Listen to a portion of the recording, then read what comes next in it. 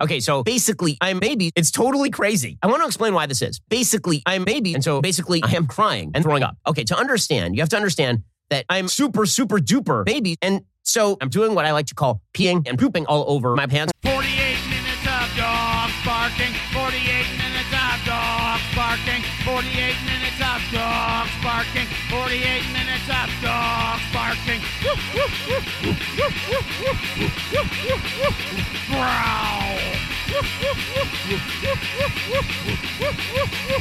Growl. 48 minutes of dogs barking. 48 minutes of dogs barking.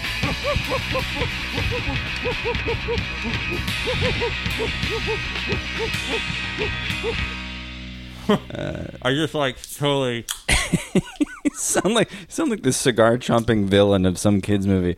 I tell you something, kids. The orphanage is getting turned into a saloon. Yeah. Where they don't let the other kind of folks in.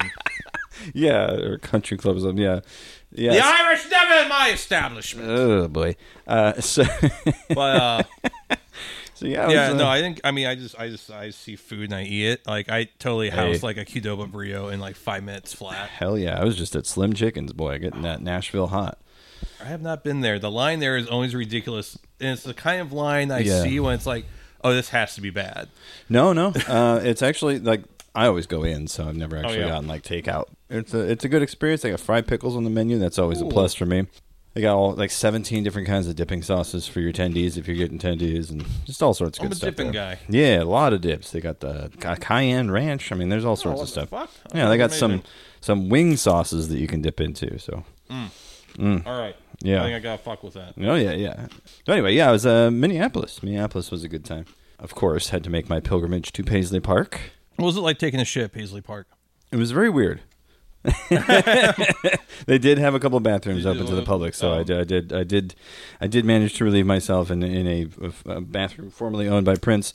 The night before a couple nights before, we had gone to First Avenue, and I think I sent you a photo from inside this like checkered bathroom. I think you might have, yeah. Yeah, where it was like, I can't believe I just shat in here where Morris Day probably heated this bad boy up or something like that.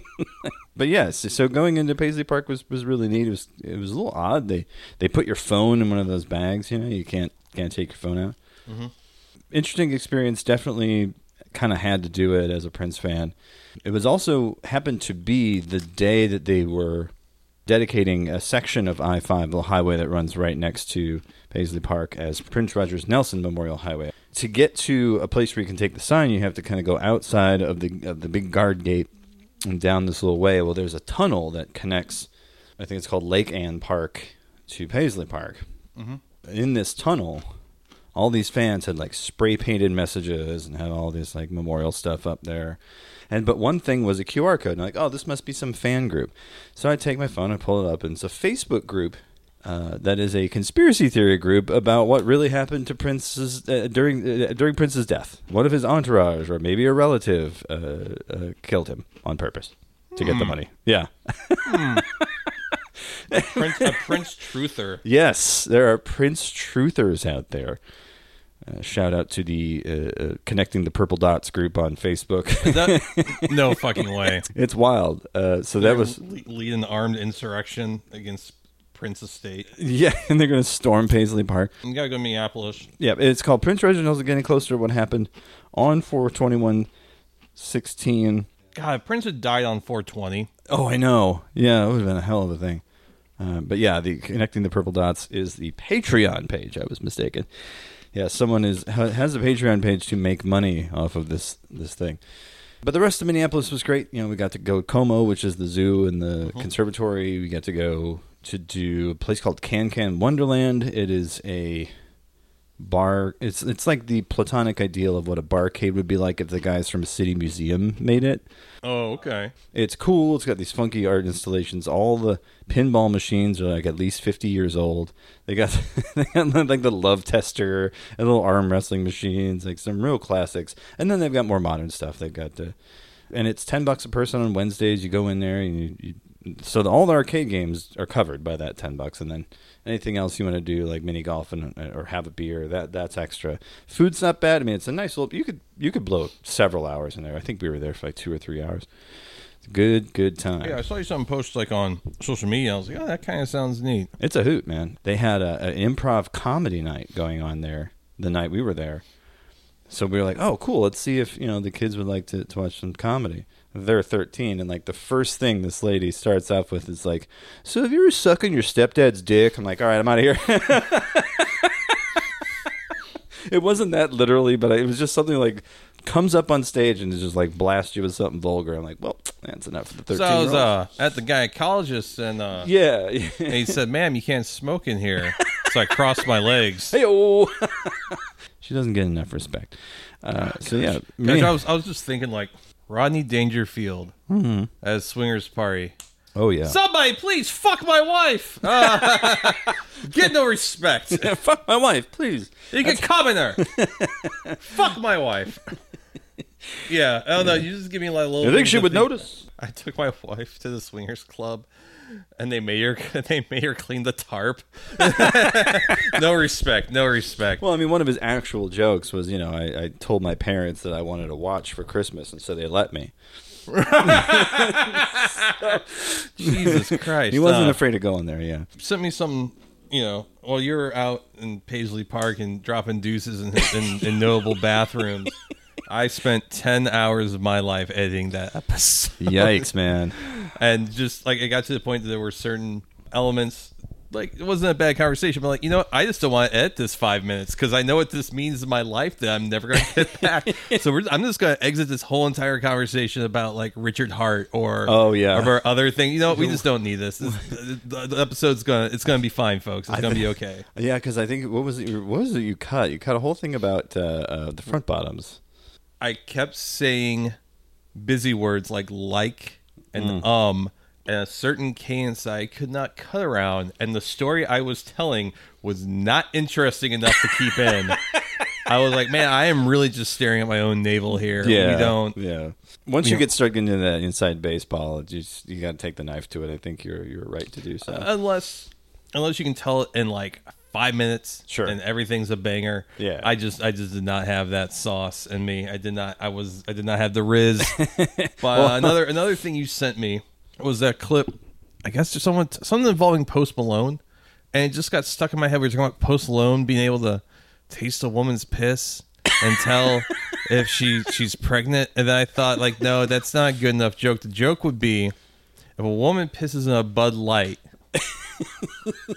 He can tell. And I'm thinking this hypothetical situation of him being like on Call Her Daddy or like Barstool Sports like podcast or something. Yeah, that's. And then like, well, it was Post Malone on Call Her Daddy. Oh, okay, that's what it was. Yeah, and well, how much piss? And like he doesn't know. He goes like, I don't know, like about a double. Like just because I don't think Post Malone's operating on that high level of things. Sometimes, like I mean, about like 2 shots of piss. I think you refer to him as a dude that is a sentient dollar store pregnancy test. Yes. Which I have never heard a dude describe that way, but you know what? You're probably right on that one. That, yeah. Mm-hmm. It's someone that worked at a Dollar General for exactly 1 month and was like, I can't do this. Mm-hmm. Something about dudes in St. John's, Missouri, just absolutely positively had to steal every single bottle of Axe body spray snake peel body wash. To the extent I was like, is it that good? And I remember when we actually had like a bottle that got stolen later that shift. Oh God! I remember like popping it open and sniffing it. I'm like, it's okay. It's just all right. It was probably like the most expensive body care thing we had, and I guess that's just why people kept stealing it. I guess. Yeah. So we missed a lot because we were away. I think is what I was getting at because, boy, the internet went wild for this one. It was the Alabama riverboat brawl. Did you see? You see this? You hear about this? Oh yeah. Oh, Black Aquaman. Black Aquaman. Yeah. So it starts out. But my understanding from a couple different places I've reported on this story was that the riverboat needed the park. Yeah. So that they could get the people that had been on the river off and board the new people for the next tour. Right. But these white folk had parked their little pontoon boat in that area. Right. And they couldn't fucking, they wouldn't move. They were too proud. They were too stupid. So the co-captain, who was black, tried to resolve this situation. The white folk apparently were like, saying some pretty nasty stuff, possibly some racial slurs in there. Yeah. And you're right. throws When the he hat. throws that hat up, that was the bat signal. There's Gondor calling for aid. He's like, and I mean, he holds his own. yeah, but there's 3 guys. There's 3 guys.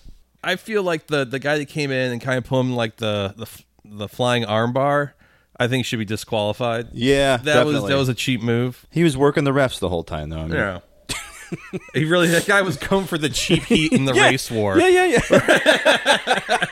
I know. Yeah, Alabama's the worst place I've ever been. I got to tell you. Everyone here, boy, the women are ugly.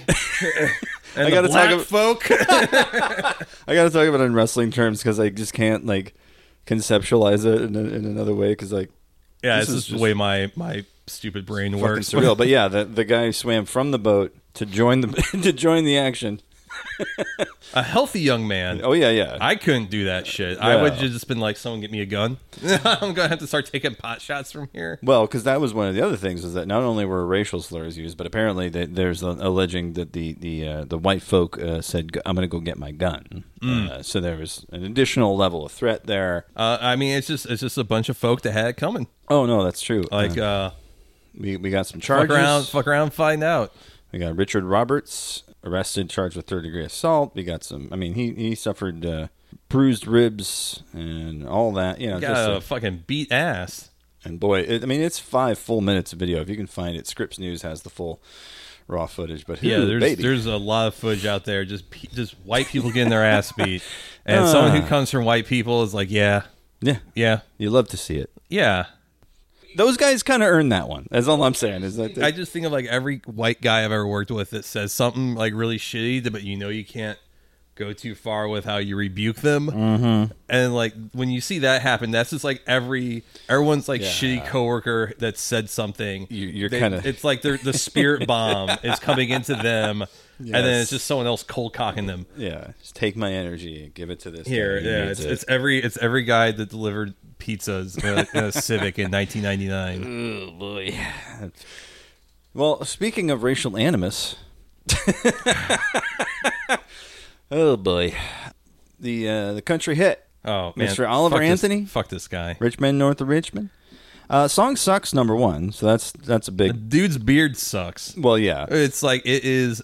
The shape is bad. Yeah. and it's also too well kept for it to be believable. Very odd. And he's got the thing that some people have where like the facial hair is lighter than the hair on his head, so it looks like he Yeah, I mean, dyed it. But your he probably co-host is didn't. one of those individuals. I was going to say he probably didn't, but there was a lot of people that were like, that looks awful suspicious. I'm like, no, that happens. That happens with us gingers. I don't Yeah. claim him. No, I wouldn't either. So the verse in question that I balked at was pointed out to us by at Liz Rummy, emoji caresser. Wonder why this clip isn't in the verse. Verse 2, I wish politicians would look out for minors, as in people who mine coal, and not just minors, underage people, on an island somewhere. Lord, we got folks in the street ain't got nothing to eat, and the obese milkin' welfare. Oh boy. Yeah, it takes a weird turn. Yeah, verse 3, well, God, if you're 5'3" and you're 300 pounds, taxes ought not to pay for your bags of fudge rounds. Young men are putting themselves 6 feet in the ground because all this damn country does is keep on kicking them down.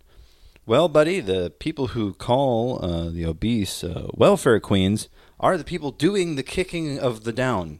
Yeah, it's really some weird Ouroboros shit going on here. Yeah. And if you're 5'3" and weigh 300 pounds, is probably the only people I know of that are like that are like old ranch hands in San Antonio. Yeah. So like guys that could probably kick your ass even though they're 5'3" and 300 pounds. Right, because a good chunk of that is muscle from them, And working. also, probably just like eating gristle all day. I don't know what people in Texas do. It's not a place I'm a fan of. They can secede. This was pointed out to me later, was that at the MAGA Hulk, yes, a real fun MAGA account that has a blue check, obviously. Mm-hmm. I don't want to comment on this because Oliver Anthony seems like a genuinely great guy, but Matt Walsh's sanctimonious word vomit forced my hand. There was nothing authentic about this song's rise in popularity. Jason Howerton seems to be the key player involved in the AstroTurfing campaign. Jason Howerton, CEO of Reach Digital, one of the accounts heavily promoting the song.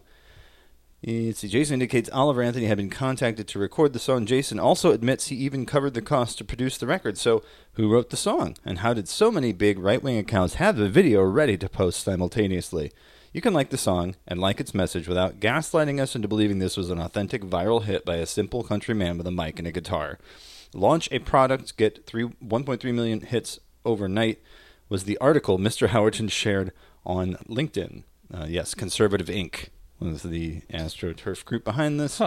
Dan Bongino responding, Jason works with me. Jason's a great guy who texted last week, blown away by the emotion in Oliver's song. Jason wanted to help. He flew from California to North Carolina to help Oliver get the message out. That's what he does. This fucking moron below doesn't have a clue about what happened. Imbeciles like this fucker below are what decimate our movement. This is, Dan Bongino here. They open their big mouths about shit they have no idea about. While trying to defend it, Dan Bongino all but confirms that this was, AstroTurf. Yeah. I'm somehow amazed that some of my more conservative coworkers have not gone about this song because, oh boy, I've been told that I can suck the air out of a room with just one sentence when some of my coworkers start talking politics. And I just walk in, grab what I need to grab, and leave. Like I don't even like stick around for a conversation. I'm just like, yeah, it doesn't sound like something in your own interest. I don't think Budweiser is closing that canning plant in response to the Dylan Mulvaney controversy. I bet they were planning on closing that anyway. Yeah. So I think that's disingenuous. Oh God. Yeah. No. Fuck that guy. Fuck his little shitty beard. Fuck his little fucking shitty song. And what the hell? He's playing that guitar. Richmond north of Richmond. Yeah. Fuck that. Well, not only that, but I mean, Richmond wasn't that the capital of the Confederacy, so there's already a dog whistle and a half right there in the title. Perhaps. Yeah. I mean, I can see the argument for that. I just think it's a trite. I feel like saying that is almost giving it too much credit. It's like a really bad pun. It's not, but it's not funny. And he's playing a $500 Korean-made Gretsch Dobro. I was going to say, that fucking Dobro, he's playing it like he's never touched the thing before in his life. It was very odd. We got kind of that bad boy was clean. Oh, yeah, it's like a brand new guitar. If he had an old, Aloha fucking Dobro or something. Sure. Like an old National Resonator. You could be that was somebody's. Maybe that's some, but the fact that it's a brand, not a mark on it guitar, also just screams AstroTurf. The microphone placed in a field, the fucking hunting blind in the background. Oh, yeah. All of it is just so fucking inauthentic that you would have to be a fucking rube to buy into it. Yeah. I mean, that is what it is saying. If you believe this to be of whole cloth, then the old saying goes, I got a bridge to fucking sell you. Yeah. No, I mean it's the fakest thing I've seen in a long time. Yeah. No. Fake news. Well, not only that, but it's fake and it sucks. It's one thing. It's one thing if it's something that's it's fake. It's clearly somebody got hooked up with one of these viral content companies. But I like the song. Well, all right, I'll give it a pass. Oh yeah, they fucking got me. But if it's fake and it sucks, yeah, forget it. And apparently this is set to be the number one song. Yeah, that and Jason Aldean. Oh boy. Country music. Let me tell you, folks. Yeah, I don't know. I liked my country music a lot more when it was about shooting cops. Yeah, and outlaw country. Yeah, they call that. Disrespecting women, but nobly. There's a reason why Johnny Cash's "Understand Your Man's" my go-to karaoke song. Yeah, absolutely. No, I mean Fist City by Loretta Lee. Yeah. I mean, she's like, I'm going to beat your ass, woman. I love the I'm going to beat your ass songs. Those songs are great. Even the more modern ones are kind of annoying. Matt Basler, friend of the program, did an entire EP of, he reworked all these old I'm going to beat your ass, all these more recent I'm going to beat your ass country songs. Read Me My Rights. He did Redneck Crazy. He did some real good ones. And there's some that are still out there all right. Yeah, Read Me My Rights rips. Somebody better call the law. Oh yeah, hell yeah. But yeah, fucking this. Taxes are too high. Fuck you. Yeah. Fuck you. Think about fucking bootlegging or something. I don't know. Give me something. Fucking Marty Robbins. Tell me about an outlaw. Or, I don't know. Marty Robbins was a little bit of a bootlicker, but I mean, the man could write a song. I was gonna say, at least he could turn a fucking phrase. Like, Yeah, I mean, like at least like his personal politics apart from. Well, yeah, because I can't stand Toby Keith's personal politics, but every once in a while the man writes a jam, you know? Oh, did he also write the one song? Or was that someone else? Toby Keith was the courtesy of the Red, White, and Blue, yes, sir. God, yeah, that song also sucks dick. Yeah, that song sucks. That But he's song- written a few other ones that are like, all right, it's pretty good. That like fucking clean boot, pressed shirt, country music. I got Fake ass Northerners, basically. Yeah, I mean, like, I don't know. I work with some guys that have like fucking Ford trucks. You can tell they've been limping along for, a decade or two. Yeah. And like, they make good money. They don't have to be driving a fucking beat up like 92 150 that like is like 70% rust around the rims. Yeah, I mean, you ain't wrong. Like, I feel like that's a little bit more authentic than the guy that buys like the brand new Dodge Ram that has like the fucking all the running boards. the running boards. There we go. Side mirrors that like adjust and Oh, stuff. yeah, like when you yeah. get in and out. And like, man, fuck that. Give me a pickup truck that smells like it's burning oil even when it ain't.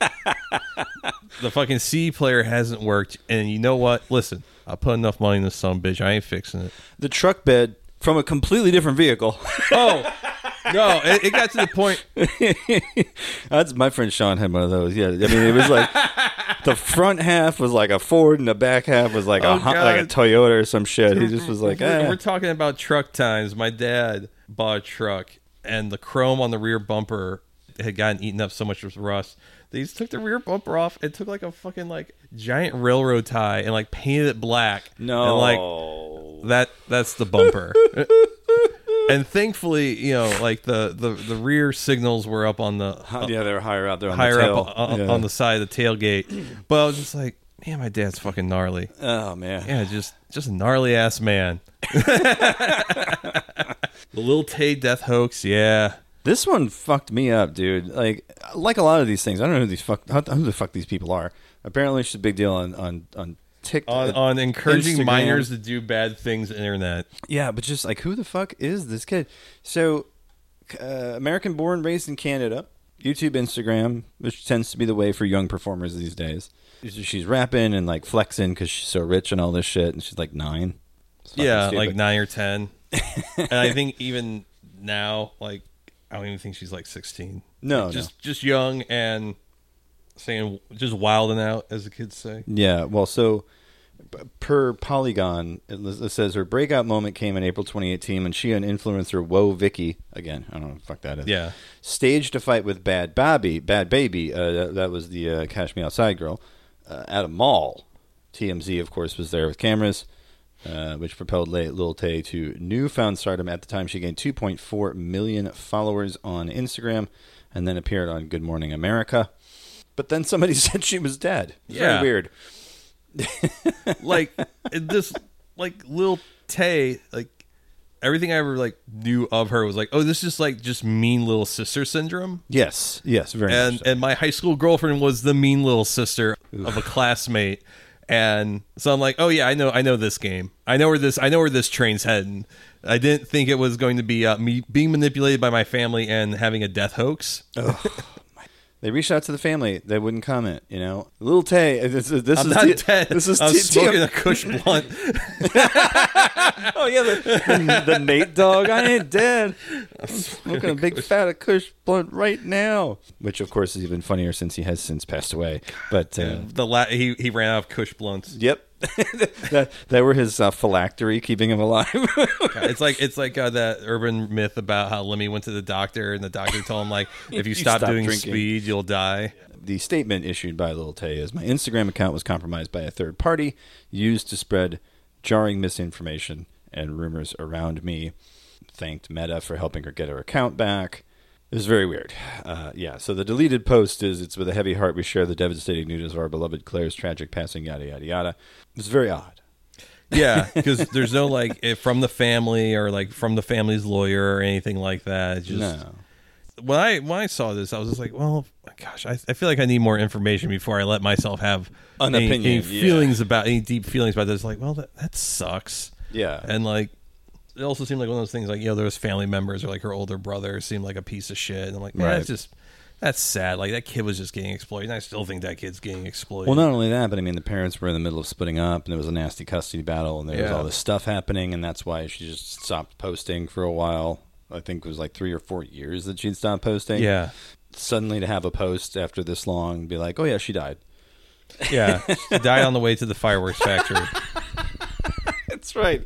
On the way to her home planet. Lil Tay. Lil Tay died. Every back to her time home Lil Tay's not on screen, we need to be all the other characters should be asking, where's Lil Tay? The last bit we have, the things happening around this week. One of my favorite film directors, apparently, is looking for love.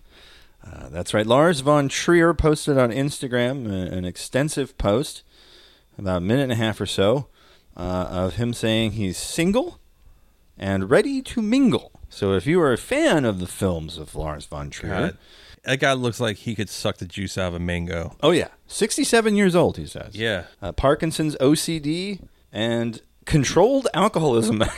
I think that's a translation problem. I think he means a functioning alcoholic. Controlled alcoholism is a great phrase, though. It's like, is this like a Jurassic Park situation? As long as He's got a team of scientists watching over him. He's like, he's drinking at noon again, sir. it's drinking, yeah, the cal Understood. The Calprod is just like a wet towel to wipe him off. He's getting the meat sweats again, sir. He's just eating nothing but jerky. Yeah, they're dabbing his forehead with Barman's friend just to keep the sick away. You know? Our keeper's friend. Bill.mrk.lars@gmail.com if you want to email Lars von Trier and try to be his girlfriend. 67 years old, Parkinson's, OCD, and controlled alcoholism. What a catch! From the guy who did Antichrist. And Melancholia, and Dancer in the Dark. 3 films that I never want to see again. I tried watching Antichrist. It was on some streaming That's service. fine. It has a really slow start. Yes. And I couldn't stick with it. A lot of but his then I films was like in the other room and like heard screaming and stuff. I'm like, oh, so it got good. Yeah. Because the first part was kind of like, what if you took Eyes Wide Shut and slowed it down by 50% and made it like heavily desaturated? Yeah, pretty much. I mean, there's something really interesting here, but I do not have the attention span for it, nor am I sure this is worth my attention span. Yeah, Antichrist and Melancholia do kind of have that problem. Still, stellar performances from everybody involved. It's just they're hard to watch. They're hard to watch movies because not only for the pacing and all that, but also because of the very extreme things that happen to physical bodies in them. Yes. So there's just you get a little too much, I think, at a certain point. And I've still never seen a Serbian film. That's all right. I think You're right, man. Yeah, you don't need to come to film school tomorrow for Serbian Film Day. Or what? It's one of those movies where, like, if you've seen Come and See or if you've seen Salo, you're like, well, I get the idea. I get what we're going for here. Oh, if you really want to see an upsetting film that I understand that's in a similar vein to those, there's a little European film that came out about 20 years ago called The Wild Dogs. Oh, The Wild Dogs. Okay. Yeah, it's somewhere between like what I understand Antichrist and like Come and See or Serbian Film to Be. Martyrs. And also like Gummo. It's like European Gummo. Yeah. So The Wild Dogs, if you really want to be upset by a 20-year-old film that I saw at the St. Louis Film Festival with my father. Oh, no. What did he think of the movie? We didn't talk about it. Oh, boy. It was like one of those things where, like, he's just like, we left the theater and I'm like, huh, that was really interesting. He goes, yeah, you want to get something to eat? That made me hungry. Yeah, I was like, all this child abuse has really gotten me hungry. It's Crypto Scam of the Week time. Oh, baby. Oh, baby. You're listening to 48 Minutes of Dogs Barking, the podcast. And now it's time for the Crypto Scam of the Week. Shiba. We all know Shiba. Shiba Inu. Yeah, all the Meme other coin. sub-coins, the bone coin and all that other Leash. nonsense. Yes, leash. Oh, yeah. I was like, as I was texting you yesterday, Yeah. I feel like to really explain everything with Shib would be like a whole entire episode. Right. I've picked through a couple of bits where I can kind of do a pressy. I'm going to try to do my best to kind of give as much of the picture as I can. But yes, like Brian says, it's a lot longer story than I can even fit into the segment. It's So we're so going to try. fucking wild. We're going to try. So working backwards from the date of August 16th, which was when a group called Shibarium officially launched, following a lot of hype because it was part of the Ethereum Layer 2 network. Ethereum Layer 2, as I believe we explained it at a previous Crypto Scam of the Week thing, it's a new way to approach DeFi. That's about as far as I can get with it before my brain starts to sizzle in the back of my eye sockets. Piggybacks off of the Ethereum blockchain or Matic or Polygon, where the fuck they want to call it these days. And so you're kind of doubling down on your blocks being processed per second, I believe, or transactions that can be processed per block, and so on and so forth. So, like the argument for like PulseX is that its gas fees are a fraction of Ethereum. So, like if you wanted to do like a simple transaction on Ethereum right now, it could be $30, 0.002 or 0.003 Ethereum, just to like do something simple. Like if you were sending from one wallet to another, it could be that much. Whereas on say Pulse Chain, it could be pennies. Okay. So it's supposed to be kind of a piggybacking utility off of a more a legacy blockchain, but also a popular blockchain, but you don't have the cost of function in that respect. That makes sense. Yes. Okay, so they're doing this as a way to kind of make it more enticing to use. It's going to be a little bit more functional, as it were. Dog theme tokens Bone, Treat, and Leash, or the Shibarium chain. So they'd hope to use Shibarium to, and this is courtesy of Bitcoinist, which is a publication I had not heard of until today. They'd hope to use Shibarium to change Shiba Inu's outlook by portraying it as a serious project rather than being known by the meme token SHIB. According to them, SHIB tokens would be burned every time a transaction was carried out on the Layer 2 network. Of course, as you said, everybody was excited because a reduction in supply leading to a price increase. But it seems like it had the opposite effect. They fucked up their contract or their RPC or RCPF, whatever the nodes, I believe. Yeah. And so you can bridge your Ethereum or your SHIB over the Shibarium, but you cannot bridge out. And I think there might even just be like a lack of function on Shibarium. Yeah, it says the functionality has been questioned as users who tried to use the bridge reported being unable to access their funds on the new chain. As of writing, a combined total of $1.7 million or 945 ETH are stuck in the bridge. You cannot get your funds out of the bridge. It's fucking amazing. 945 ETH. User at shroom_daddy on Twitter. I'm not calling it X. Fuck that. Posting from a chat from someone calling themselves Shaitoshi Kusama. Shout out to Shaitoshi. He follows me on Twitter for some reason. Hell yeah. It says, we fucked up hard. We can't recover the ETH bridged. This was 30 minutes ago. The height is changing up and down. This is not normal. It should only go up as the block number only increases. So it's like totally fucked. Someone sent me 1 to 3 bones. No way to be sure since the block scanner is fucked also. And when I try to query my balance, it says I have 0. Is the chain synced? LOL. It's not. It's fucked. First response is by ZachXBT saying, how did you mess it up that bad? Lol. And when Zach roasts you right away, you're like, well, we really fucked it, didn't we?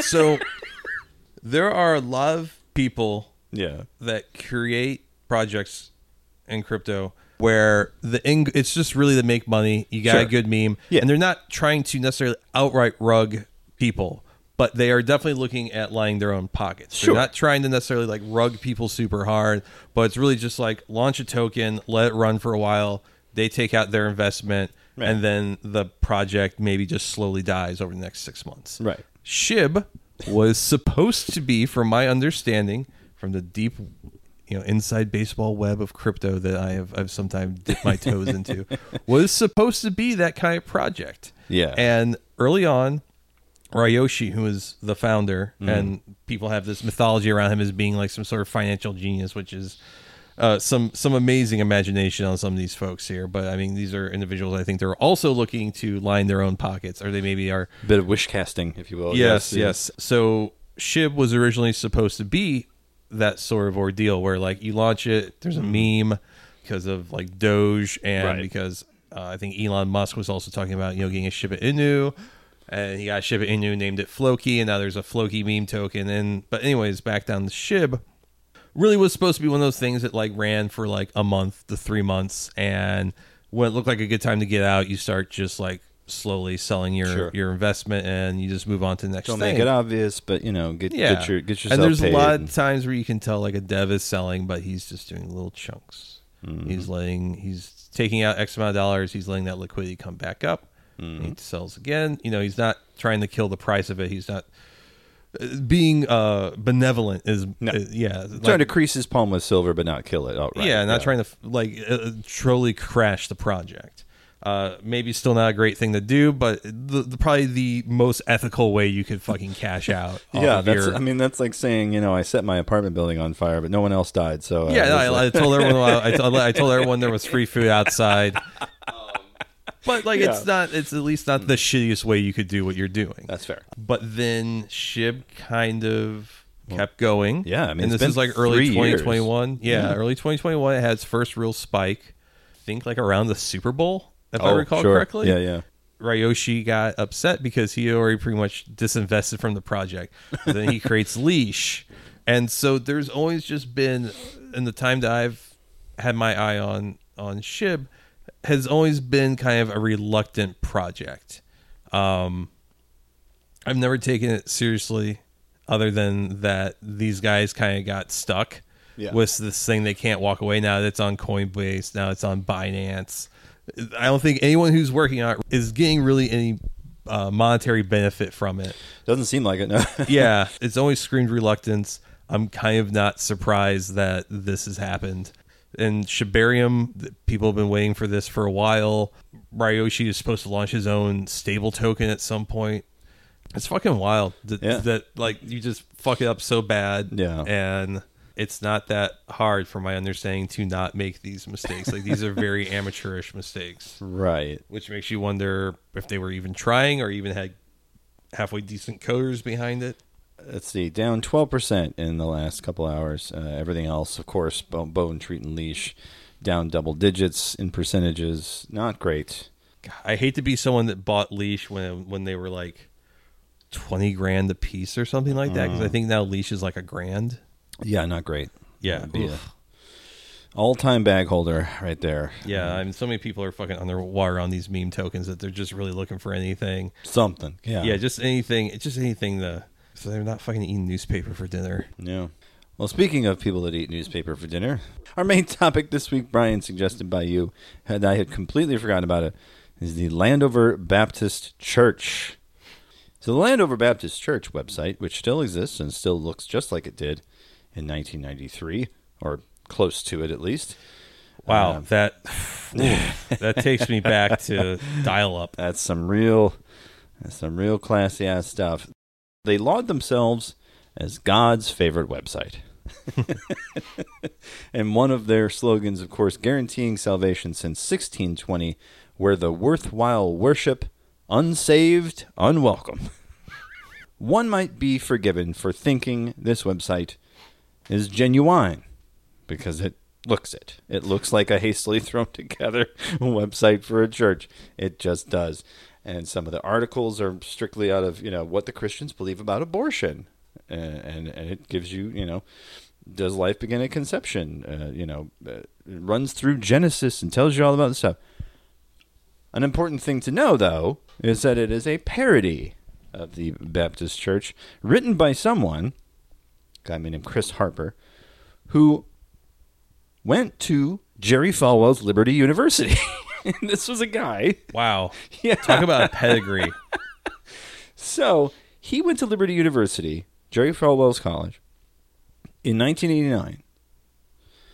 And he had a radio show.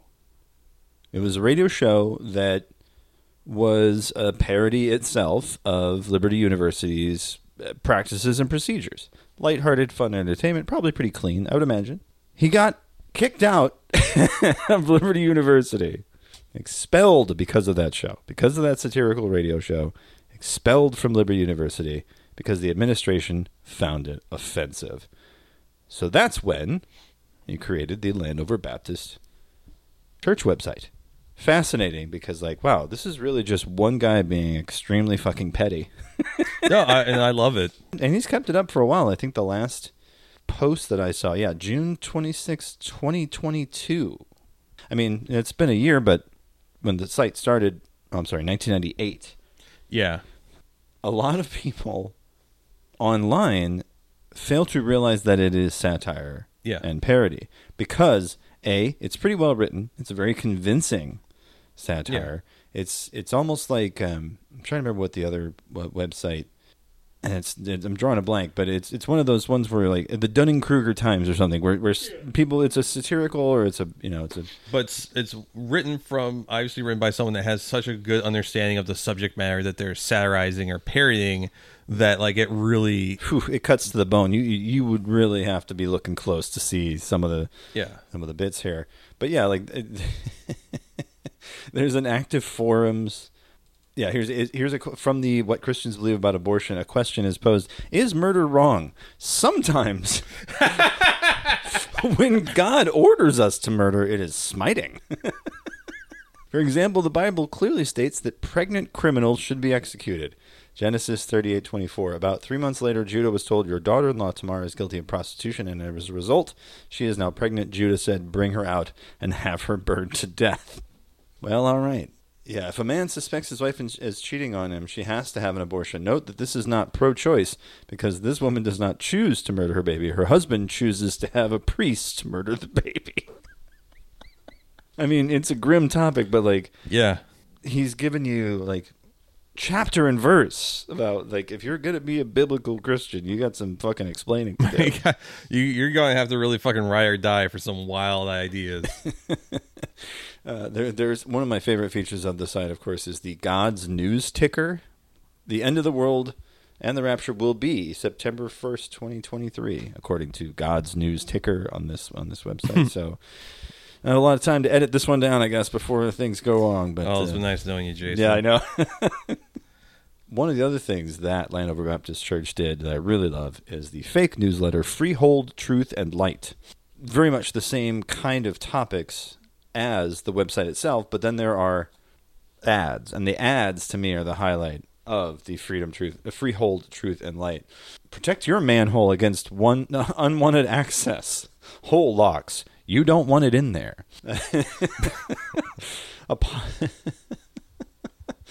Let's see here. Yeah, inside this issue, report a Mexican win a Chevy. Yeah, science and the races, an informative talk, and it shows the phrenology pictures. Yeah. A correction from a previous issue. The infant found by police in a trash can was, in fact, a burrito. I feel like that's a reference to a real-life news story. I don't know for sure. Another ad. Take a lifetime off from being ugly and black. Flint whitening soap, only $99.99. Jesus. Yeah. There's a photo of a guy from Guar. I believe that's Otis Arungus. English woman's encounter with Satan's minion. So Landover Baptist Church actually had one of the writers, one of the people involved in it, also went on to do Betty Bowers. America's favorite Christian. Thank you. Yes, Betty Bowers made her start with the Landover Baptist folks. She's great. Her videos were very popular on my timeline on Facebook for a minute. Oh, yeah. This one was the one I was looking for. Christmas special. Dogs, $10 each. Oh, my dad's got to hear about this. Buy a dog for someone at Christmas. They're filling the pound, and otherwise we have to shoot them. Call 1-800-DEAD-DOG. Yeah, would Jesus drive a V10, V12, or V8? I feel like some of these jokes only really hit if you grew up in the church. There's some inside baseball jokes in here. Yeah, the weird trying to justify like modern society or modern accommodations or commodities through, well, God would be into it, or you think, well, if you don't like this, you're a Judas. Here's the Zeke Media presents Casino Night. Pray you win, the fun way to pay your tithes. Oh, boy. Surprise baptism? A Noahide flood? You need Landover plumbers for a wholly good deal. Backed by God, no guarantee required. Call 1-800-2x2. Hey, yeah. So many on-point things. And the graphic design's kind of like it fits feels together. chitsy. It feels handmade by people who are true believers. Yeah. They're not gonna go to some godly design school. They're mad at their kids for listening to Drake. Yeah. They can't. God's plan is you go to church on Sunday there. Baden? Exactly right. Yeah. Dinosaur found over 4,000 years old. Don't know what to get her for Christmas? Think how overwhelming arranging her funeral would be. Give her the perfect gift. Make arrangements as a couple with a Landover affordable funeral home. Call 1-800-JEHOVAH. And for her birthday, our will writing service. Just the psycho ads that appear and stuff like this, too. That's what I'm saying. That's what they nailed as well. That's the money. There's a style, and there's a very specific 90s, early 2000s vibe that this has. I remember reading this website. I mean, in high school, I graduated high school in 2004, just to put it in perspective. But I remember having a group of friends in high school where we all probably had a moment where we commiserated about Landover Baptist because we grew up in the Midwest, and either if we weren't religious, we had religious family members or things like that. I think what always really resonated is with all of the stuff about like tithing or money, because it really just kind of gets into the crass soullessness of how churches siphon money from their flock and their and their congregation, and just like, maybe tax these motherfuckers. Yeah. What's really wild about it is that there's actually like lore built up around the site. You remember this stuff? A little bit. About a town called Freehold, Iowa. Detailed online environment. Dictator called the pastor. Controlling members through a series of fines. This from a Pop Matters article entitled A User's Guide to Parody Religions. This article also includes, by the way, Dudism. Invisible Pink Unicorns, a bunch of other stuff. I think Subgenius is mentioned here too. Jesus, as much a corporation as a church, the article continues. Landover is a self-contained, closed community, complete with its own mini mall and gun store.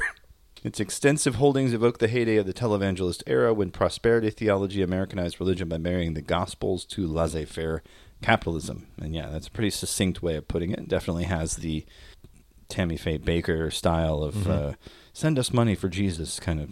Oh, we got air condition our dog. That's dog right. house. Well, and then, Righteous Gemstones is back on the air for a third season, and they're doing that third exactly. season just wrapped up, my friend. Oh, it did? Oh, yeah. Fantastic. I can't wait to watch good. it. It's good. I'm kind of trying to get my girlfriend to watch it. We watched the pilot episode. I don't know if it's got her hooked. It's hooks in her, but yeah, it took me 2 or 3 to get the hook on that one, just because introducing some of these people, these are fucking weird guys. Adam Devine finds the right tone for his character. Danny McBride's way of pronouncing certain phrases is kind of amazing. There's in the second season, there's like one of the first episodes, he's trying to give like the talk to his kids, and he says something about the way he phrases a conversation about cum is just it's worthy of Shakespeare. Much like It's Always Sunny, there's a moment where a certain character enters the show where it kicks off, just fucking everything goes nuts, and that's of course Walton Goggins' Uncle Baby Billy. Uncle Baby Billy. Wow, goddamn son, you got goddamn son, you are ugly as shit. You don't want to shuck an old man's dick.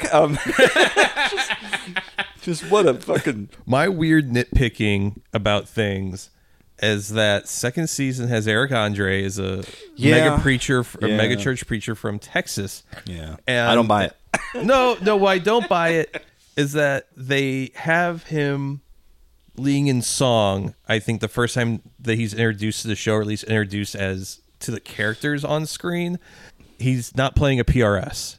Fair. A a fucking gaudy tent top, fucking Eagles inlay, perhaps even Private Reserve, Sure. PRS. That's a mega preacher, not a fucking Les Paul, not a Stratocaster. You're right. It's because as someone who used to sell guitars, that's all the fucking preachers that came in and bought guitars. They always had to get like the Brazilian, neck, the Brazilian rosewood neck, all of the fancy shit. It just sounds better going to God that way. Yeah.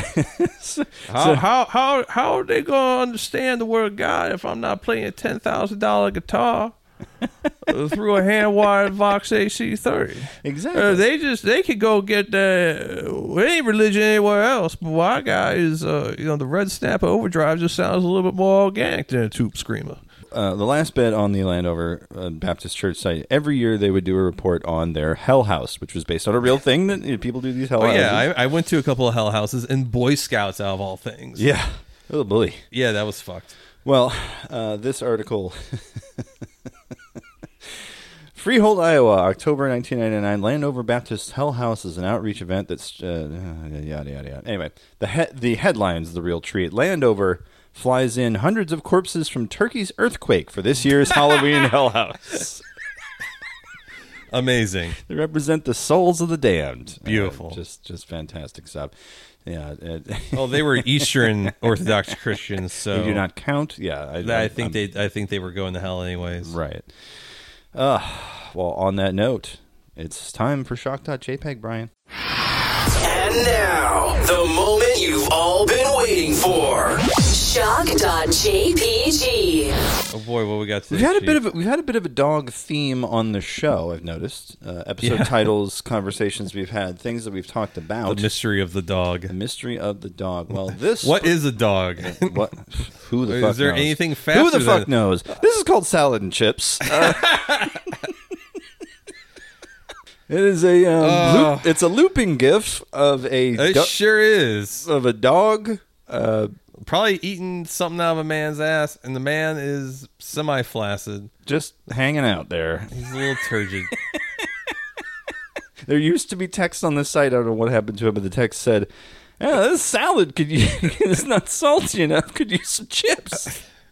And hence the name of the site, saladandchips.com.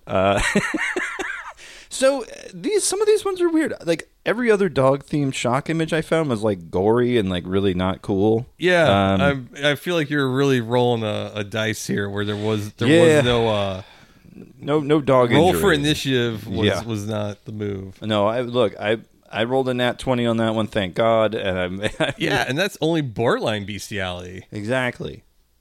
It was weird. Yeah, I don't know. Unsettling, perhaps. I don't know. Just It was like a yellow lab. Yeah. Which is upsetting because that's a dog that's going to do whatever you want it to do. It's the Honda Civic of dogs, though. The Civic of dogs. I don't know where that came from, but yes, I'm sticking by it. The Honda Civic of dogs. Amazing. It's the one you think of. It's the default model, right? It's when you draw a car, you draw like... My first car was a yellow lab. The bumper sticker on the back said, "This bitch is barking. This bitch is don't come a narking or something." I don't know. If the puppies fell off. Oh, I don't know. Read this, the puppies fell off. I don't know. I mean, at least it's not pee pee poo poo. It's not pee pee poo poo. There is a guy's wiener might have in got it. you on FBI list, but yeah. But it's research. It's research. Okay, there, Mr. Guy from the Who. I'm doing work on a documentary, which means consuming large amounts of this material. Yeah. Or Mr. LaCour from Twitter. Oh boy. Yeah, this is to expose all the sex criminals. I'm going to post a bunch of child put porn. my watermark on it so people know it came from Put me. your watermark on it. That's not what you're supposed. That's not the play, bro. Because then they're gonna think you made it, you jackass. Oh boy. Elon Musk, someone removes my child pornography fan cam account. Looking into this. Troubling. Wow, the woke mind virus really just can't handle outside thought. Outsider art. Outsider art. That's the next defense. You know that. It's gonna be like. So that was the shock.jpg. Now it's time for everyone's favorite part of the show, of course. The one we will forget. Yes. At least it's not the McChicken. Yes. And I only had that loop for the dog going a couple times because I'm like, Yeah, I really do appreciate that We've you seen didn't it. want to like have a whole entire like conversation about life It's with just me going. while it's in the background. He's just getting in there. It's like my body is a Kong filled with peanut butter, and you must eat of me, son, my dog's son. That's the new religion. So Yeah. it's everybody's mom's favorite part of the show. Of course, it's the breath mint. It's time for your mom's favorite part of the show. It's time for the breath mint. I already told you about Paisley Park. I told you about a bunch of stuff that I did in Minneapolis. But the one thing we did when we get back was we immediately started season 2 of Reservation Dogs, keeping with the dog theme. Loving the cast there. Big fan of all the young native actors there. Fantastic stuff. The season 2 goes on. It just keeps getting funnier. It keeps getting raunchier and weirder, and everybody's having their own interpersonal squabbles, but you're also learning about them as characters, and it's funny and it's heartfelt, and it does all the right stuff. And I'm just like, yes. And you walked in here today, I went, ahoy hoy, because I've been watching this fucking show, and that's how everybody greets each other. Well, I just think of The Simpsons and Mr. Burns. Ahoy hoy. Yep.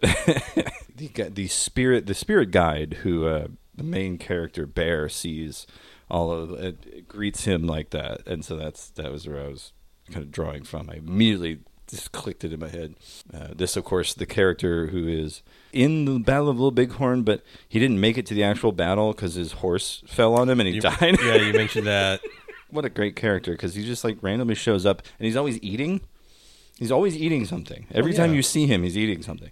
He's got a bag of chips, or he's got like he appears in a Porta-John in one episode, and he's eating an apple while he's taking a shit. Like, just okay. Like what a fucking show. About you, Brian, what you been up to? It's been a couple weeks. Yeah. At the behest of my girlfriend, we watched the original Addams Family movie. What did you think? You know what? I think some really amazing performances on a script that was tainted by... It had to have been punched up by some idiot who only wrote for SNL. I think both Addams Family movies suffer from the same issue of like, this got punched up by someone that like Lorne Michaels, like, this guy's really funny. Yeah. There's some gags where you're just like, that's a hat on a hat, man. This was already pretty funny. What are you doing? Raul Julia, though, wow, he's too handsome. He's too handsome to be Gomez. He's just such a simp for his wife, and we stan a simp king. And if you want a positive male role model, fucking Gomez Addams. You kidding me? yeah. I mean, there's still a lot that's really fun and delightful. I feel like making the fake Fester the real Fester it's even then that I hadn't watched the original movie probably in decades. It kind of feels contrived, but fucking Christopher Lloyd is so good. So He's having so much fun. You can't be too mad at it because, like, he's a delight. What do you want? You know? I guess they could have had Christopher Lloyd show up as the real Fester and like duke it out with himself, but yeah, I wish it didn't have like the SNL stink.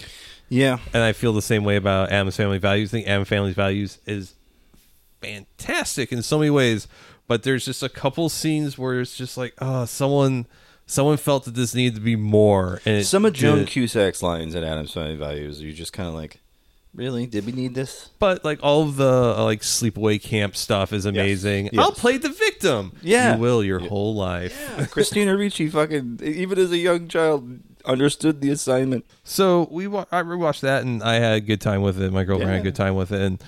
But we were talking about the original Saw movie. So that was on Prime. So we watched that because I don't think I've watched it since it was in theaters. Mm-hmm. And as I was describing it to my girlfriend, the movie theater that I saw it no longer exists, and the mall that it was in no longer exists. So are we talking Jamestown? Yeah. Okay. Saw it at Jamestown. My friend Josh, who I have not spoken with since he dropped out of high school to watch TV, which is, you know what? Good for him. I think he was like one of those. He turned to one of those guys that lived at home with his parents, but would like make fun of you for having a job. And and you'd be like, motherfucker, you're in my car. Yeah. I think like the last time I hung out with him, I took him and his friend who I did not like to the Mills Mall so they could buy Neverwinter Nights 2 on PC. And like I'm just like, this sucks. Yeah.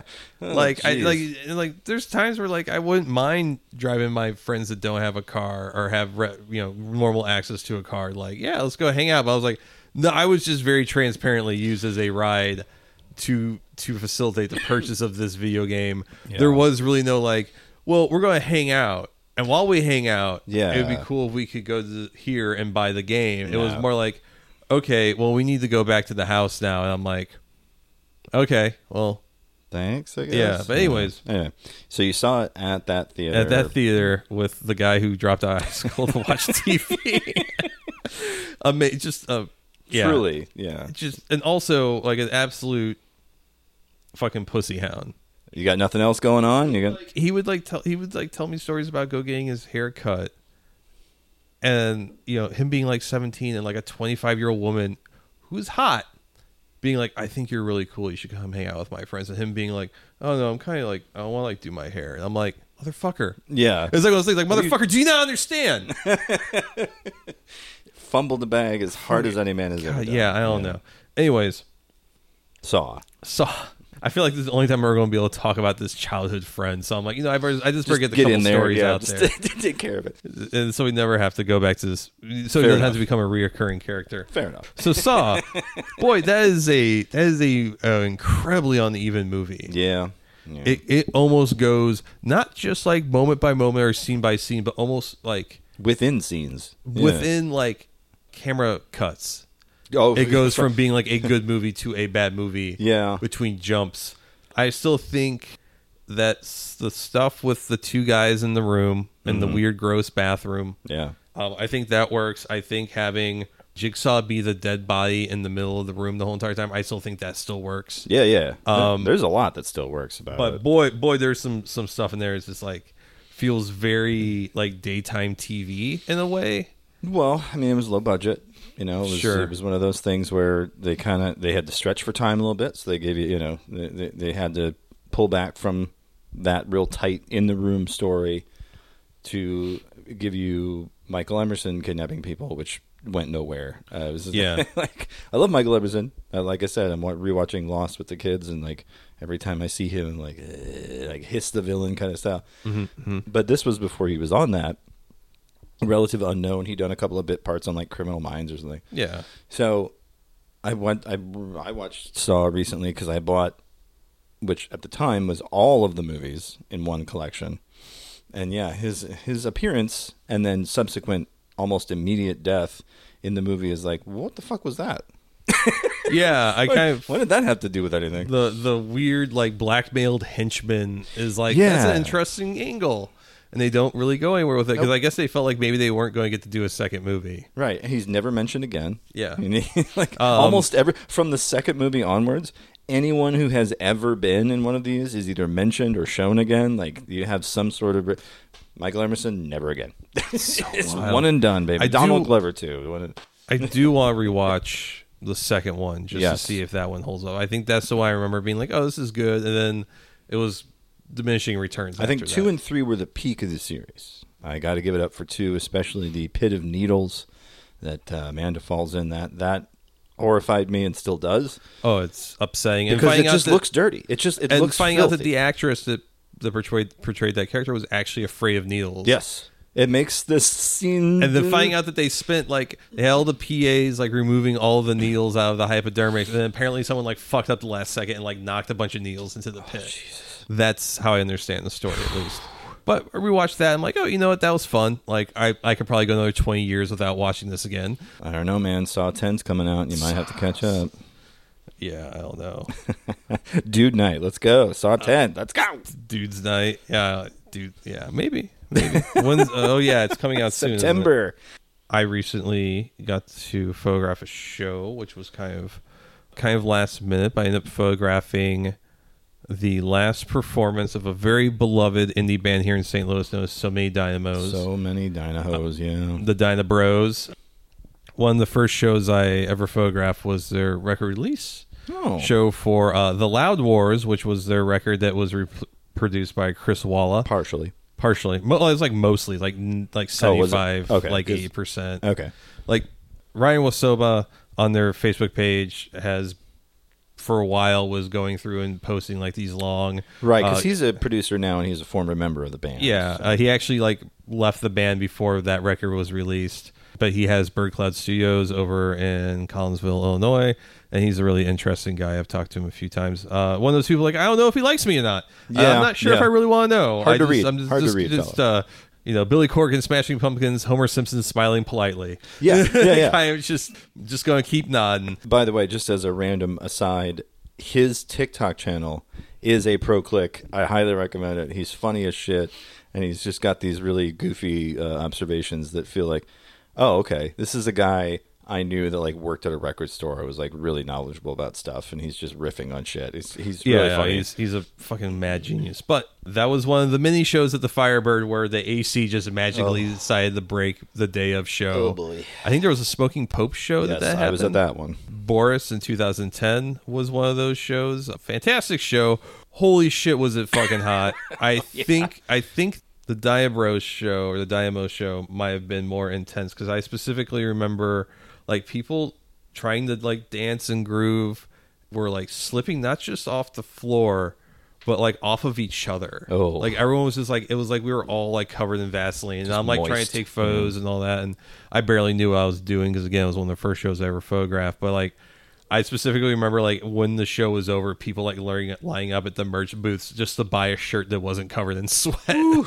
You know, just so gnarly. And I also have a very vivid memory of the frontman and main keyboardist Aaron like bringing his arm up to scratch like the back of his neck and like watching a trail of sweat shoot off of the edge of his elbow like a fucking like trick shot. I mean it looked like he was shooting from the hip. Yeah. Just here, let me see if I can wash that milk bottle. Flick of the wrist. Yeah, just insane. And he just a fucking gross, nasty show. But yeah, like I reached out to the drummer Norm, like, hey, I'm interested in photographing this show for the Arts STL, and he's like, oh yeah, we'll totally add you to like the recording, the like documentation personnel or some phrase like that. I'm like, okay, yeah, like I'll take that. And so, like I brought my girlfriend, and we get in there, and John from Bone Locomotive, the drummer, who you may know from playing in Volcanoes. Oh, yes. He like walked by and he noticed my MS Paint shirt. He's like, oh, nice shirt. He's like, oh shit, Souther. And like, and like me and him talk for a couple of minutes, and I introduced him to my girlfriend and all that. But like he leaves, and she's just like, "Well, so is that guy an asshole?" I'm like, "No, he's a sweetheart." Like I think I'm like thinking to myself, like, I don't think this is gonna be an asshole show. And if someone is an asshole and they show up, I don't think they're gonna be an asshole because like that's not the vibe. Yeah, this isn't a bunch of guys like scowling at fucking Cherokee Street. Yeah, so many Dynamo shows have always been more of a friendly, happy vibe. Good vibes. Yeah. So yeah, Bone Locomotive opened up. Oh, nice. Yeah, I haven't seen them in forever. Yeah, it's weird because like Bo is the only original member from when I remember them, and it's a little different. It's a little bit more like summer vibe, like a little no wave maybe. Yeah, they had a single that kind of blew up on TikTok for a while. The How Did You Get My Name? Apparently it blew up. Yeah. How did you get my name? Mm-hmm. And they were great. They're just an amazingly solid band. Bo is a great guy, and the original drummer Stephen Colbert was in town for the So Many Dynamo show. No relation. Yeah, he's Steven Colbert. Okay. And he sat in on a second drum set and played with John for the song Heart. That was a great little moment. So Many Dynamos come on, and they start out with stuff from their 2015 release, Safe with Sounds, which was kind of like the last thing they ever came out with, I believe. That was kind of like the last iteration of the band that was out there. And they had Steve Inman from Blight Future, maybe? Okay. Yeah, Blight Future. So yeah, Steve Inman, Blight Future, was helping out on guitar. You had Aaron doing vocals, keyboards, bass. Blight Future's last record, by the way, produced by Ryan Wasoba at Bird Cloud. How about that? Boy, isn't that convenient? So first iteration, coming out on the stage. Aaron on vocals, keyboards, synth bass, Norm on drums, and then Nathan on guitars, and then Steve Inman of Blight Future on the other guitar, which was kind of in a way like the last iteration of the band, and also with support from Kristen Dennis of Knee, Martha Murring, formerly of the River Kittens. Oh, wow. And then two fellows from Funky Butt Brass Bands, Cody Henry and Adam Huck. Oh, Adam Huck. Okay. And maybe Ben Reese is also of Funky Butt Brass Band. One of those guys is on Funky Butt Brass Band. I'm seriously, my write-up's still not done. I'm hoping to have that done soon. That's all right. I'm kind of racking my brain. It's really hard when you have a job where you work like almost 50 hours a week, and then you have a podcast, and then you have a girlfriend, and then you try also have to write. Yeah. I miss being like fucking broke and working at Whole Foods sometimes. Right, because you could do the little dumb shit that you're like that like nurtures your soul Yeah. instead of doing the dumb shit that you need to do to like eat feed. bread. Yeah. Anyways, not that my girlfriend doesn't nurture my soul, but There's a difference. I miss There's a certain balance There we of go. things. Yes. That modern society does not let a wildflower like me enjoy all the time. Indeed. So that's the version that comes out for first 3 or 4 songs, and then Benjamin and Steve take a bow, and Ryan Wasoba comes out, and okay. Ryan Balu, who were the two other founding members of the band. Yeah, they're the OGs. I don't think Ryan's played with the band since like 2005 or 2006. Ryan Balu and Ryan Wasoba, as previously mentioned, quit the band like the month or like the day he says, I believe, that the Loud Wars came out. That's, I feel like, when everything really started to pick up, because they were playing stuff off their first EP, off their first record. Yeah, I mean, from what I understand, it was very much a career retrospective of a show. It was pretty impressive. Like they picked like all the right songs to play. I think there was a couple that like, oh, it would have been cool they played, but like what songs they didn't play, that territory was well covered by other selections. And so they kind of were talking about like there's 3 different eras that they're representing. They kind of did the new era, and now they're doing the middle era, and then the third era would end up being like, you know, Griffin K coming in, who joins the band after Ryan Wasoba left, and Ryan Wasoba never got to play these songs with the band live because he quit. So he was just having a fucking just blast. I was joking with fellow music photographer Dustin Winters after the set that like, man, it's gonna be really hard not having my photo gallery being a Ryan Wasoba like fan cam, because he was just having a blast. Just really. Oh, when someone's feeling it, you really can see it. Was it. very. You could tell it was very cathartic, and people are just losing their fucking minds. People are just in the zone. I remember when local shows used to feel like this all the time. Yeah. Like that was like the part that kind of fucked with me. Like there used to be like at least one local show like a month, if not every other week in St. Louis, that had like this, like, oh, it's going to be a fucking shindig. It's going to be the fucking function. Yeah. And since I've come back into photographing live music, I think this is the first local show that's given me that vibe. Like I've gone to a lot of stuff where like it kind of felt like it was supposed to be like, oh, this is brilliance and obscurity or whatever, you know. Yeah. I think we discussed before that St. Louis has this weird chip on its shoulder that if people actually show up to your show, that's bad. Which always pissed me off, because I'm like, no, seriously, I want people to the show, though. Like, come to the show. Oh, yeah, I can't tell you how many times, like, at the show. at the Firebird, they would put a band on to, like, open up this show where, like, a band that didn't, like, True Widow or something that didn't have like a really good following here yet, or like any following, like, well, we kind of need you to bring some people, and like they bring their family and they like leave before the headliner plays. And so I mean, I've seen like Cerebral Ballsy, True Widow, I remember seeing those bands that ended up having great fucking hype at that time and afterwards played St. Louis to like the bar staff and like Mo. Yeah. Like Mo from the band I can't remember the name of, but his drummer was always in jail. You know who I'm talking about. I know you know. I can't remember their name either. I can't. Jeez. Clearly, But, just too old. But it was really fucking fun. People were going the fuck off. Like, I love it. I love when a show goes like that. The vibes were good. just so immaculate. And for like the last era, they bring Griffin out, and then Steve starts coming out, and then they bring the backup vocalists and a couple other people. I mean, I think at one point there was like 14 musicians on stage. Yes. It was like a fucking to do. And I'm like watching the last bit from basically the soundboard, and I was just taking my wide shots. Because they had the Fucking big banner insane. in the background. It was and all that, the 18 and Counting did the banner. I think he helped out with the lighting. Yeah, it was just like fucking insane. Like I remember like, I remember when like local bands used to really do this. put their ass into it.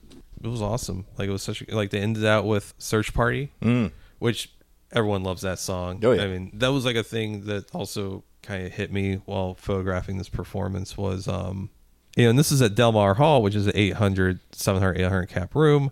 Nice big long room, lot of great sight lines. It's like, what if Mississippi Nights were 200% harder to get around in when there's more than 300 people? Because the way they stagger those ramps, why couldn't you just make them straight? I don't know. That is every single time I go there. I love the room. Yeah, like that's the one thing I always bitch about is like you can't walk from the dance floor to the bar without. You can't do it easily. No, it's a fucking pain in the ass. It's a whole thing.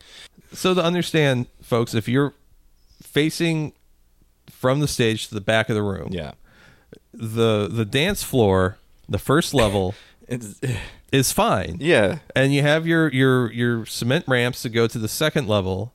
And which you're is like, kind cool. of a thing. You know, it's an accessibility deal. Sure. Or whatever, Yeah. And but then if you want to get to the back ramp to the back which platform, is where the back bar is, you have to like shift over like 5 feet. Yeah, inward. it's offset in this weird way, and from the stage it looks weird, and from the audience, you're like, oh, it should just continue straight from here. Nope, I got to navigate around these people that are like standing by. Because if it was just straight, you just keep moving forward. But now you got to like stop, right? And you got to like bother some motherfuckers. Yeah. Resident Evil control style. You have to turn your body. Yeah. You got fucking tank controls. And again, Del Mar Hall is a lovely room, but great room. But every single time I go there, that baffles always me. Yeah. I'm gonna go see Jeff Rosenstock there in September. So I'm gonna be at that show too. Right I on. believe maybe he'll spray paint my butthole. I don't Hell know. yeah, hell yeah, hell yeah, hell yeah. Chrome Witness me. Witness me. You shall shit shiny in chrome. And I'm gonna play a song about jerking off the RoboCop or whatever. Perfect. I love it. Anyways, watching everyone come out, play these last couple songs, I was like, man, fuck, this is nice. I'm never going to see this band again. Fuck me. Yeah, it's bittersweet. It's like, this fucking rules. Shit, this is never happening again, is it? And that's fine. I mean, they left on a high note. I mean, yeah. how many great local St. Louis bands either never play the final show or they play the final show and it was really just like sad. Yeah, it was like sad, and maybe like you could tell that like the fucking bass player is getting his ass beat when he's getting his fucking shit from the drummer's house. I've been on stage for 2 of those. I've had it both ways. Yeah. Oh wow. Yeah. Hey, man, you've lived a life. So many Dynamos. What a great show. So many Dynamos. What a great little band. What a bunch of great dudes. Finished my edits, and now I'm doing my write up, and realize I write so slow. Yeah. And I'm very meticulous. Yeah. Which isn't great because I don't think I'm always that great of a writer. Well, I mean, you sent this to me, and I'm really a big fan of this because I mean, this is pretty concise. I'm not really sure to where to begin, and that's how you open it. And like, yeah, that's pretty much. I mean, there's I think like Stereo Gum maybe described them as a post everything band, which yeah. But I mean, you can read it off. Fucking stroke when you go here.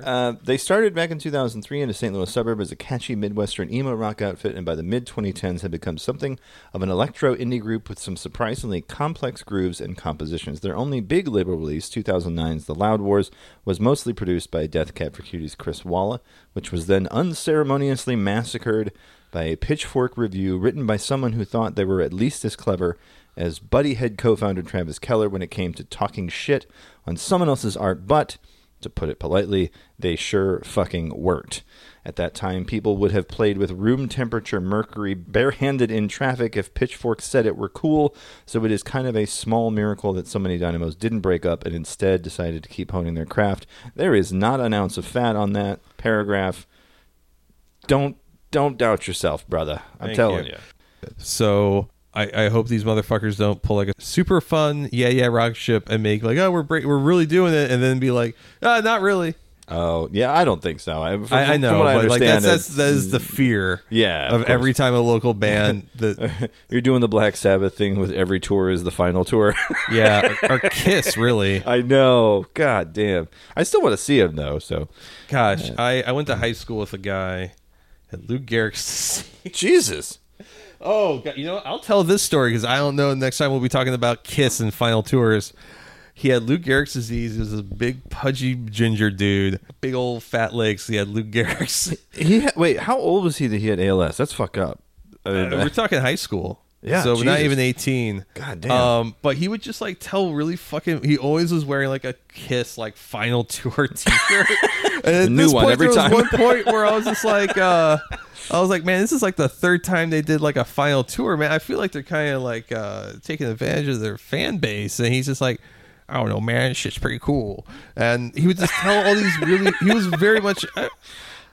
Looking back now, I have a lot of empathy for this guy. Yeah, I imagine like now I have a bigger picture of what he could have possibly been going through. For me, he was just like this guy who was really into Kiss, which was in a way that was really weird for people Teenagers. our age. Yeah. Well, there were like guys that were in the Kiss at our high school, but like they played guitar, and this guy, Okay, that kind of stuff. Like they were kind of like old school rockers. Like this guy just seemed like a normal ass dude, except he really loved Kiss, and he had Lou Gehrig's in high school.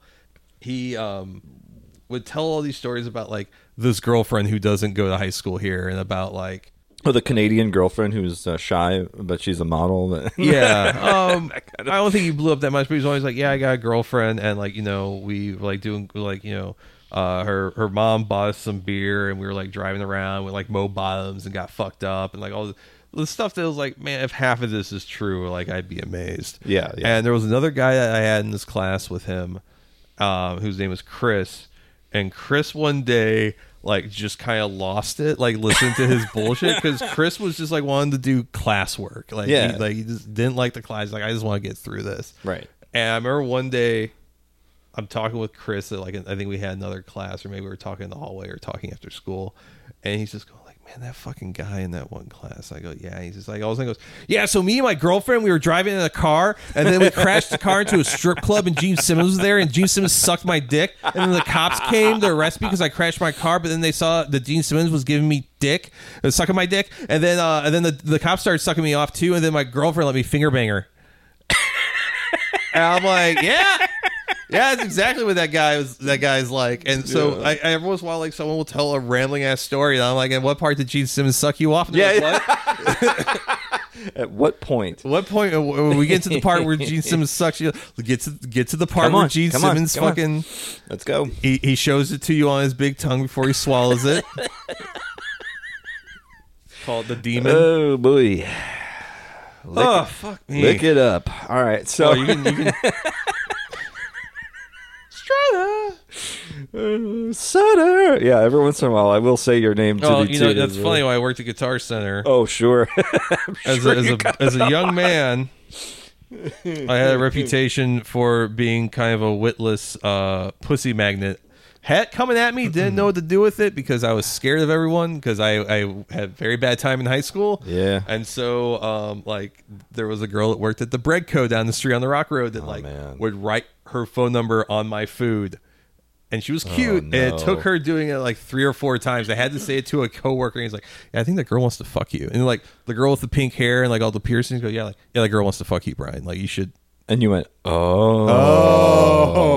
okay, sick. I thought it was just like a ruse to like beat me up and like, take my wallet.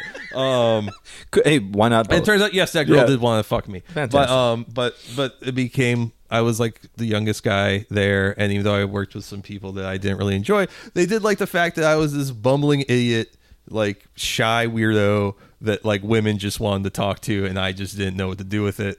But yes, there were so many times that I would come in after like going on a date with some girl, and like someone would pick up a guitar at the guitar desk and like Strata.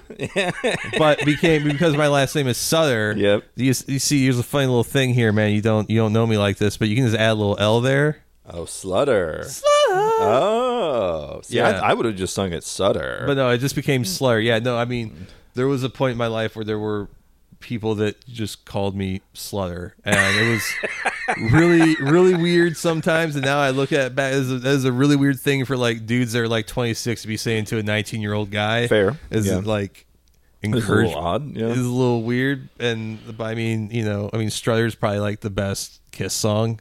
I would argue that it's "I Was Made for Loving You," but that's a whole nother Discussion. Yeah. I don't know. It sounds like you're trying to get a little sloppy toppy from the demon. "Lick It Up" is also a good song. I gotta tell you. Anyway, speaking of getting sloppy toppy from demons, where can they harass you, Jason? no, actually, I have one more thing for the breath mint, and we'll make it quick. Oh wow.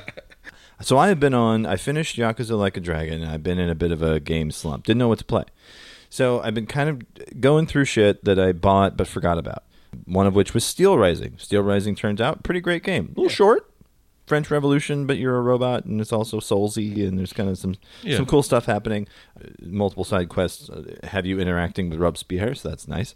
Some actual French history kind of woven into this alternate history game.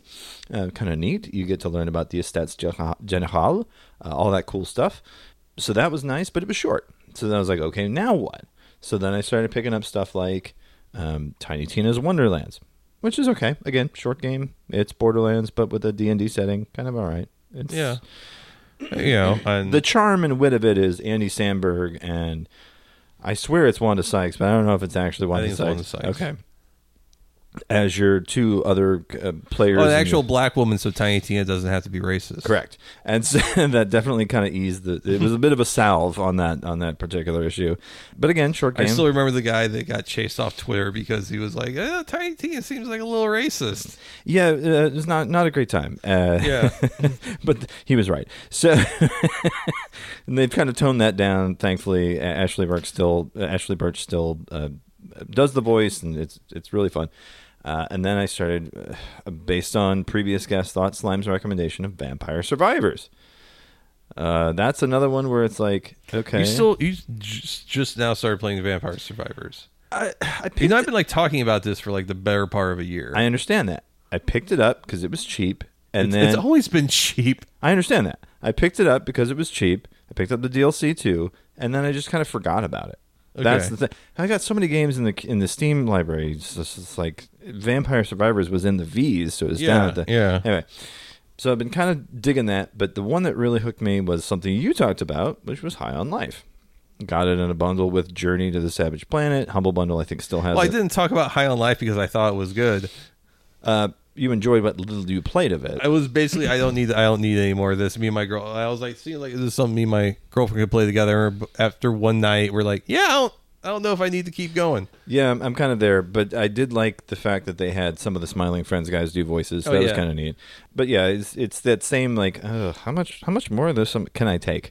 So I'm still on the hunt for the next big thing. It might be the Alan Wake. Michael Cusack, I think the guy's name is. Like, he's fantastic. And then the guy whose Oni plays on YouTube, I can't remember his name. Yeah. But I'm still on the hunt for the next one. I think it might be the Alan Wake remake. I got that. Ooh, that's really out. like the original. The Alan Wake remake, I'm very hyped about. I love Remedy games. Anything they put out, I will be there for it because I'm getting hyped for Alan Wake 2, which is coming out soon. But I mean, from Max, So is the remake out?